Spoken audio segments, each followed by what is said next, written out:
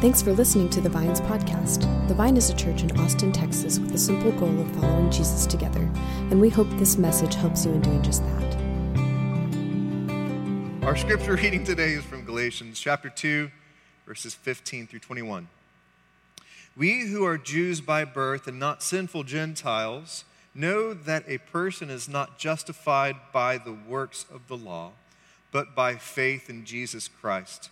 So we too have put our faith in Christ Jesus, that we may be justified by faith in Christ, and not by the works of the law. Because by the works of the law, no one will be justified. But if, in seeking to be justified in Christ, we Jews find ourselves also among the sinners, doesn't that mean that Christ promotes sin? Absolutely not. If I rebuild what I destroyed, then I really would be a lawbreaker. For through the law, I died to the law so that I might live for God. I have been crucified with Christ, and I no longer live, but Christ lives in me. The life I now live in the body, I live by faith in the Son of God, who loved me and gave himself for me. I do not set aside the grace of God, for if righteousness could be gained through the law, Christ died for nothing. This is the word of the Lord. Thanks be to God indeed. We're in a series on this letter to the communities in Galatia, this region in modern-day Turkey. We're in a series studying this letter. And the more I'm getting into this letter, the more I'm getting into this 2,000-year-old ancient text, the more it's just coming to life for me personally. It meets me in my life, and also I believe it's meeting us in this cultural moment that we are in. And in my reading, I think chapter 2, as we are in the second week, chapter 2, I think this is a pivotal chapter for us to understand the rest of the letter. So many things hinges on what happens in this chapter, and I hope that each of us are doing our own readings throughout the week, reading the same chapter throughout the week so we each can get the most out of it.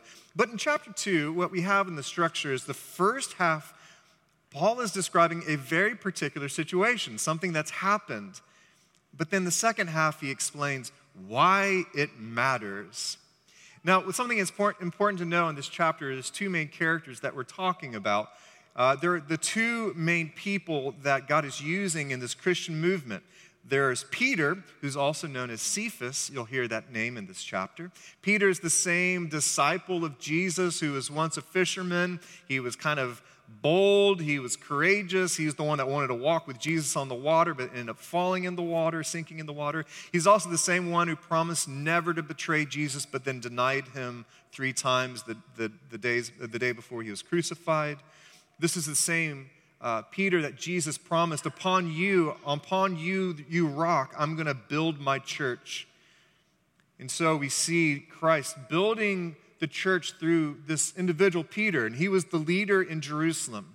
So he was taking the Christian movement to the people of Israel, but God had plans outside of Israel, and that's where Paul steps in. Paul was a very zealous Jewish leader who was violently going against the way of Christ, the Christ movement, the movement of the gospel. And through this beautiful reversal, God met Paul and destroyed his life and rebuilt it in this beautiful, redemptive way in which Paul was being used by God to go and take the message, the good news of Jesus, to the rest of the world.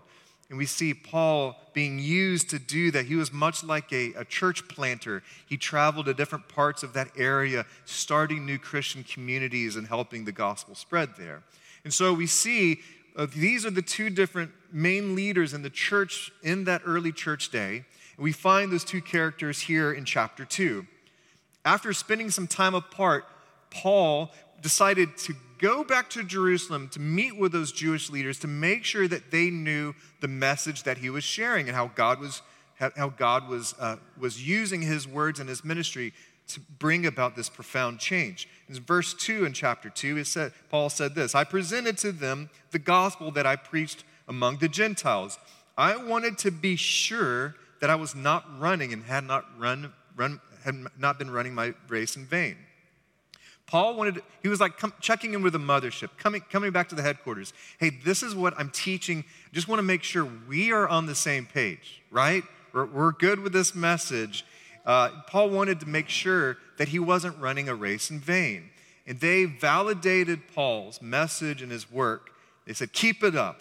And then in verse 7, Paul wrote this: they recognized that I had been entrusted with the task of preaching the gospel to the uncircumcised, just as Peter has been to the circumcised. So Peter to the people of Israel, Paul to the uncircumcised people, or the people outside of Israel. So what's the deal with circumcision? It's kind of a funny topic, but you can't understand all of this letter without really looking at that. So in the Old Testament, God wanted people set apart, unique, distinct. And so these codes were created and passed down, and these practices were made to ensure that the people were set apart, distinct from the rest of the people of the world. And if they abided by these codes, then they would be considered clean. They could enter into the temple. They would enter into table fellowship, share meals with other people. They could go to the sanctuary. And if these prohibitions, these codes included what people could touch. It included if people were bleeding. It included what people could wear. But the primary two issues that were focused on were around the males being circumcised and about what food you could eat. And of course, that's what the two things most men care about, right? And that was passed down from generation to generation. But these became the markers of who is in and who is out, who is included, who is excluded. And whole people groups, races, nationalities were deemed unclean and unworthy to enter into God's presence based on these codes and practices. Do you see how racial superiority could creep into religious devotion if that were the case? And this is where things get even more complicated. Jesus steps onto the scene, and he does not care about some of these codes. He doesn't honor some of these rules. His gospel and his kingdom seems to be far more inclusive than many of those Old Testament laws and provisions made themselves to be. And Jesus seemed to go after those people who were often deemed the unclean. He was made unclean by acknowledging that he was touched by a woman who had been bleeding for years. He made a public declaration that that was the case and welcomed it. He was defiled by touching people with skin diseases, choosing to heal them through touch. He broke bread with the wrong race, the wrong ethnicity, the people who were deemed unclean. Jesus was showing again and again and again that his kingdom would not be bound by the rules that had been passed down. It was going to be far more expansive than that. Now, that reality was hard for many from the Jewish tradition to embrace. And the early church began to wrestle with, how Jewish does one person need to be Christian? Because they saw Jesus was really a Jew coming to fulfill the promise of salvation. And so they were wrestling with, so if someone wants to be a follower of Jesus, how Jewish do they have to be? And many ways, that stigma and exclusiveness was held in many pockets of the faith. This is the whole conflict we're talking about here in chapter 2. And it all revolved around a meal. Now, I promise, as you read this story, this will come across like sensitive kids at a middle school cafeteria. And it's probably because we all are sensitive kids like we're in middle school. But stay with me here. So in verse 11, this is what happens. Paul is writing to the people of Galatia, talking about the situation, this conflict. He said, when Cephas, remember who is Peter, when Peter came to Antioch, a non-Jewish community, when he came to Antioch, I opposed him to his face because he stood condemned. For before certain men came from James, he used to eat with Gentiles. So Peter used to eat with Gentiles. But when they arrived, these Jewish leaders and individuals, Peter began to draw back and separate himself from the Gentiles because he was afraid of those who belonged to the circumcision group. The other Jews joined him in his hypocrisy, so that by their hypocrisy, even Barnabas was led astray. So Peter was sharing meals with Gentiles, and he accepted them, broke bread with them, but then all of a sudden, the other crew shows up. You know this scene from every high school drama movie of they're hanging out with each other, then the alpha male or the cool cheerleader shows up, and they're like, what do you do eating with them? Those, band dorks or whatever it might be. And if anyone wants to know where I'm at in this story, this is me when I grew up. This is my picture. Here you can see where I was in high school. That was me. So all of a sudden, Peter pulled away. He pulled away, and he shows that he is still bound, not bound by the Old Testament laws, but he is actually bound by what? The approval of those individuals. He cares desperately that his image is that he is religious, he's fervent. He's not, I don't want to be seen as someone who's so inclusive. I don't want to be seen as someone who's letting go of the rules of the past. And so Peter pulls away from those individuals. But this really, really angered Paul. This is what he went on to write in verse 14. When I saw that they were not acting in line with the truth of the gospel, that's the issue. It's not just about who's eating with who. It's about the truth of the gospel, acting in line with the truth of the gospel. I said to Cephas, who is Peter, I said in front of all of them, you are a Jew, yet you live like a Gentile and not like a Jew. How is it then that you force Gentiles to follow Jewish customs? You're forcing these Gentiles to act like us Jews if they want to belong. How in the world? But you're not even living like that. This treatment did not line up with the gospel. It didn't line up with the way that Jesus lived and Jesus taught his life. Why?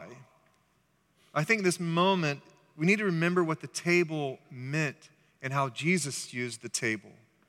There is perhaps no greater marker for a relationship in that day and age than what happens around a table. To share a meal means sharing intimacy, friendship, mutuality. And the Jewish community was strict on who they could break bread with and who they couldn't. There's this clear distinction of who was in and out.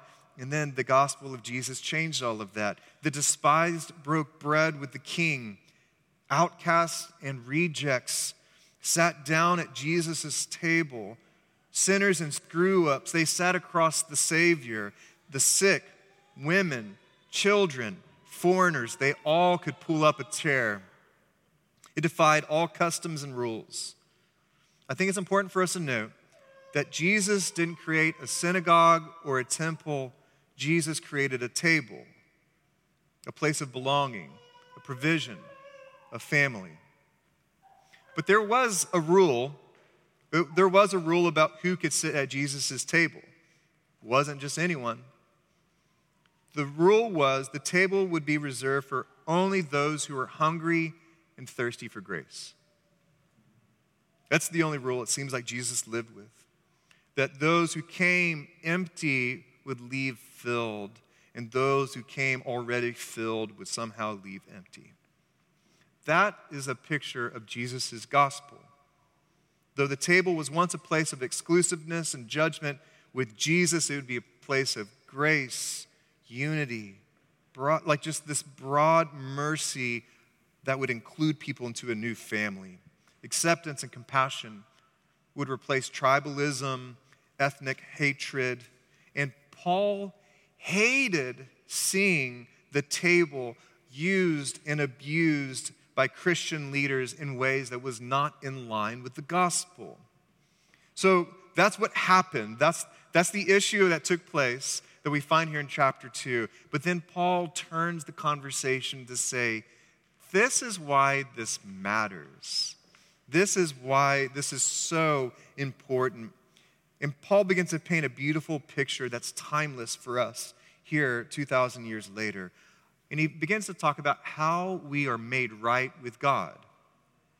Verse 15, he writes, We who are Jews by birth and not sinful Gentiles know that a person is not justified by the works of the law, but by faith in Jesus Christ. The idea of being justified is the idea of being made right in God's eyes. And what Paul is saying is moral scorekeeping will always fail us. It will never be enough. And we know this. We know that whatever the works might be, whether it's eating with the right people or being circumcised, will never be enough.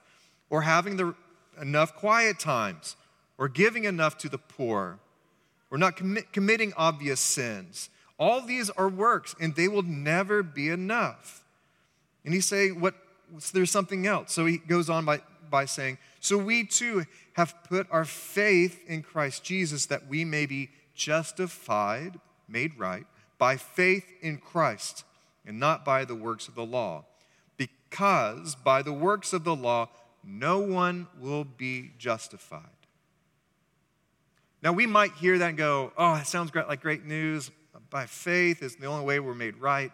Yet somehow it just seems like the default thinking that we live in is that we have to earn God's approval. God's smile is reserved when we're on our A game, and that constant look of disappointment is what we get the rest of our life. In many ways, our picture of God is much like our picture of Santa. What do we believe about Santa? Well, he sees you when you're sleeping. He knows when you're awake. He knows when you've been bad or good, so be good for goodness sake. And, we laugh about it, but that's our general idea about God, is that God is distant. We never quite see him. He kind of lingers around, but he always sees us, good or bad. You're always seen by God, and God has this look of, you better be a good boy, better be a good girl. You will be rewarded. And if you're bad, well, then you're on the naughty list, and you're given a lump of coal. That is not Jesus' good news. Yet somehow that's the basis of most of our concepts of religion.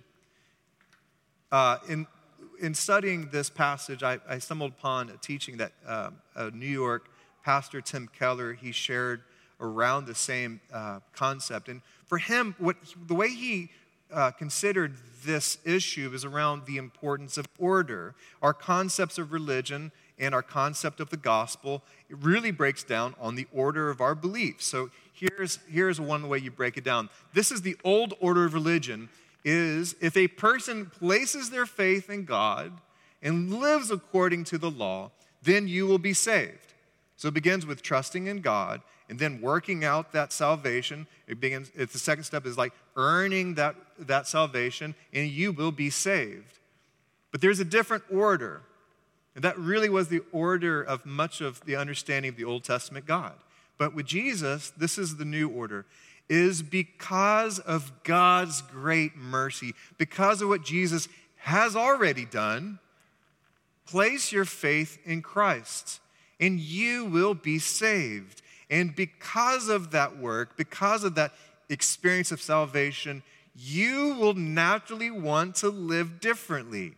It all flows out of this new identity. Now, do you see the difference? The subtle difference. But that reordering makes all the difference in the world. And the sad thing is that we seem to be predisposed to believe that. We are predisposed to believe that God's saving work, God's grace and pleasure and delight of us, comes at the end of our works. Tim Keller, he would often say that the difference between religion and the gospel is that religion is our attempt to get to God, where Jesus' good news is that this is the stories of God's attempt to be with us, to get to us, God's relentless love for us. Now, just consider how that changes everything. Could you go back to the previous slide? Thank you. Just how that changes everything. Actually, no, yeah, you can go two more. Thank you very much. So the old order of things is that one person obeys to be accepted, and in the gospel, you are accepted, therefore you obey. You want to follow the ways of Jesus. You want to live out his good commandments. In religion, the motivation is self-serving. Even though it might be subtle, you might not really know it, but it's self-serving because you hope that by your good deeds, you're tipping the scales in the right direction. Yet in the gospel, the motivation for all of our works is joy.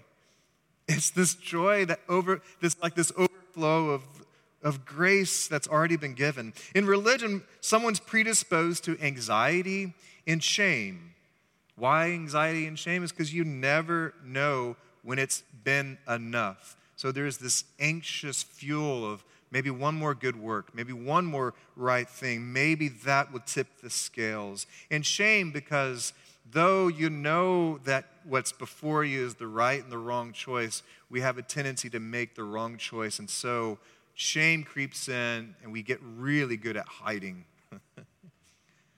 But what's predisposed when we begin to live in the gospel is we're predisposed to gratitude. Gratitude.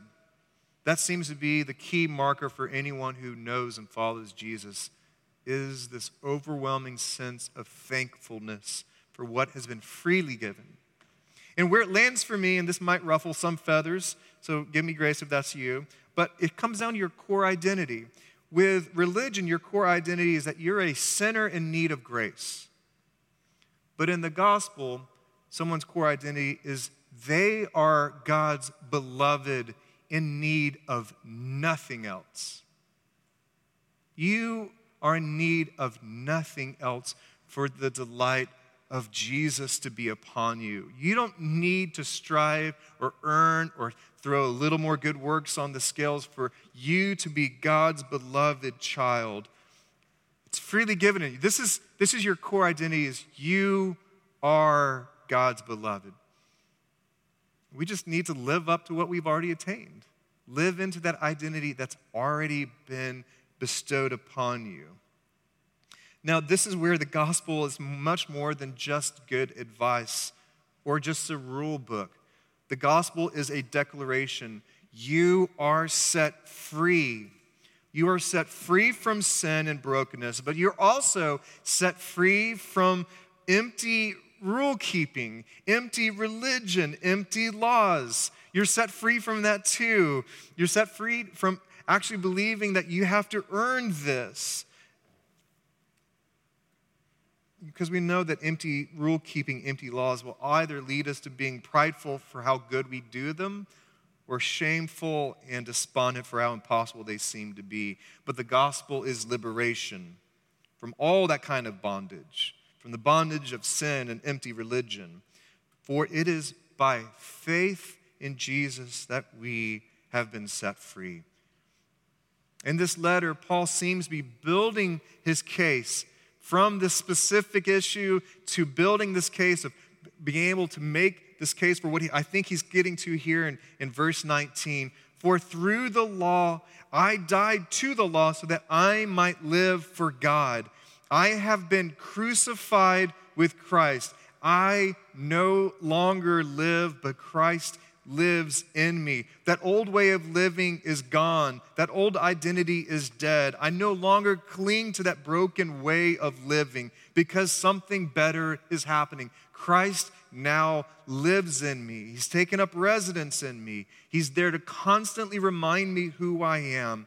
And Paul goes on to say, the life I now live in the body, I live by faith in the Son of God who loved me and gave himself for me. Notice that sequence.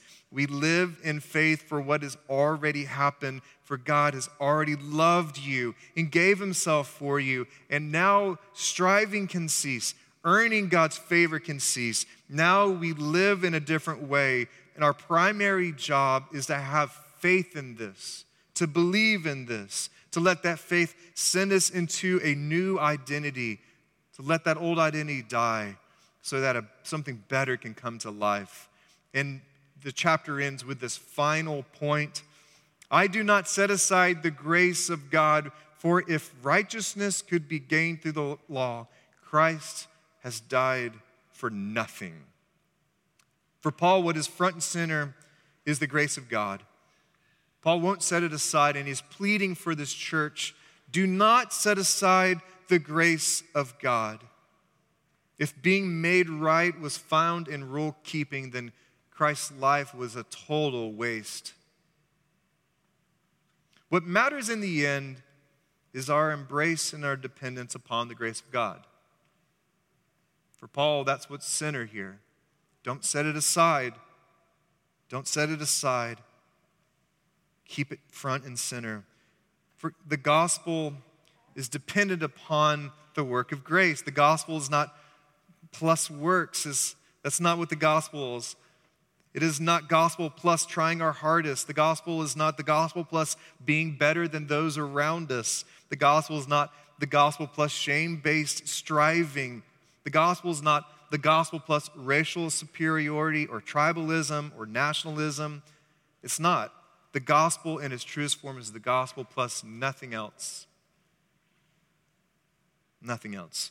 So I want to end with two last thoughts. One, a question and a statement. A question for you today is, which order are you living in? Between the old order of religion or this new way of the gospel? Which order are you living in? And not just like, oh, I believe, but what are you actually living in? That for me is an important question, because we could say, yeah, I subscribe to the gospel, but we still don't believe that we're accepted and loved and valued by God the way we are. Many of us are still seeking to live in such a way to be acceptable, yet we can be bold enough in faith to believe that His grace is enough. The second thought is, for us, many of us have been taught that God's love and acceptance was something to be earned. And along the way, many of us have grown exhausted, jaded, maybe we feel a little bit hollow. And I just want to say that I'm sorry. I'm sorry that that message has been shared with you and shared with you underneath the banner of Christianity. I just want to declare over anyone who still feels that God does not love the better version of you. He doesn't love the better version of you. Jesus loves you, and He's given Himself for you.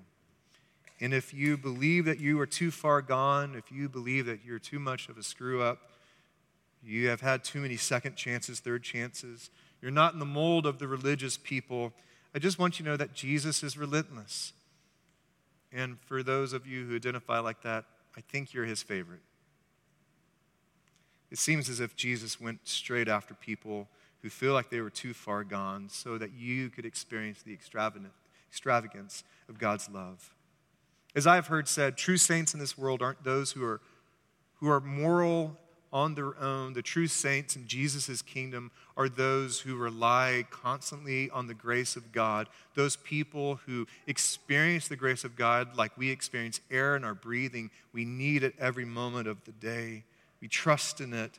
True saints consume grace. So, for all you accidental saints out there, let us gather around Christ's table, who does not pull away from people who are on the outside, people who feel unclean. May we experience the extravagant love and mercy of Jesus around His table. And may we enjoy that table with all whom Christ has invited to have a feast of the love and mercy that's given in Jesus.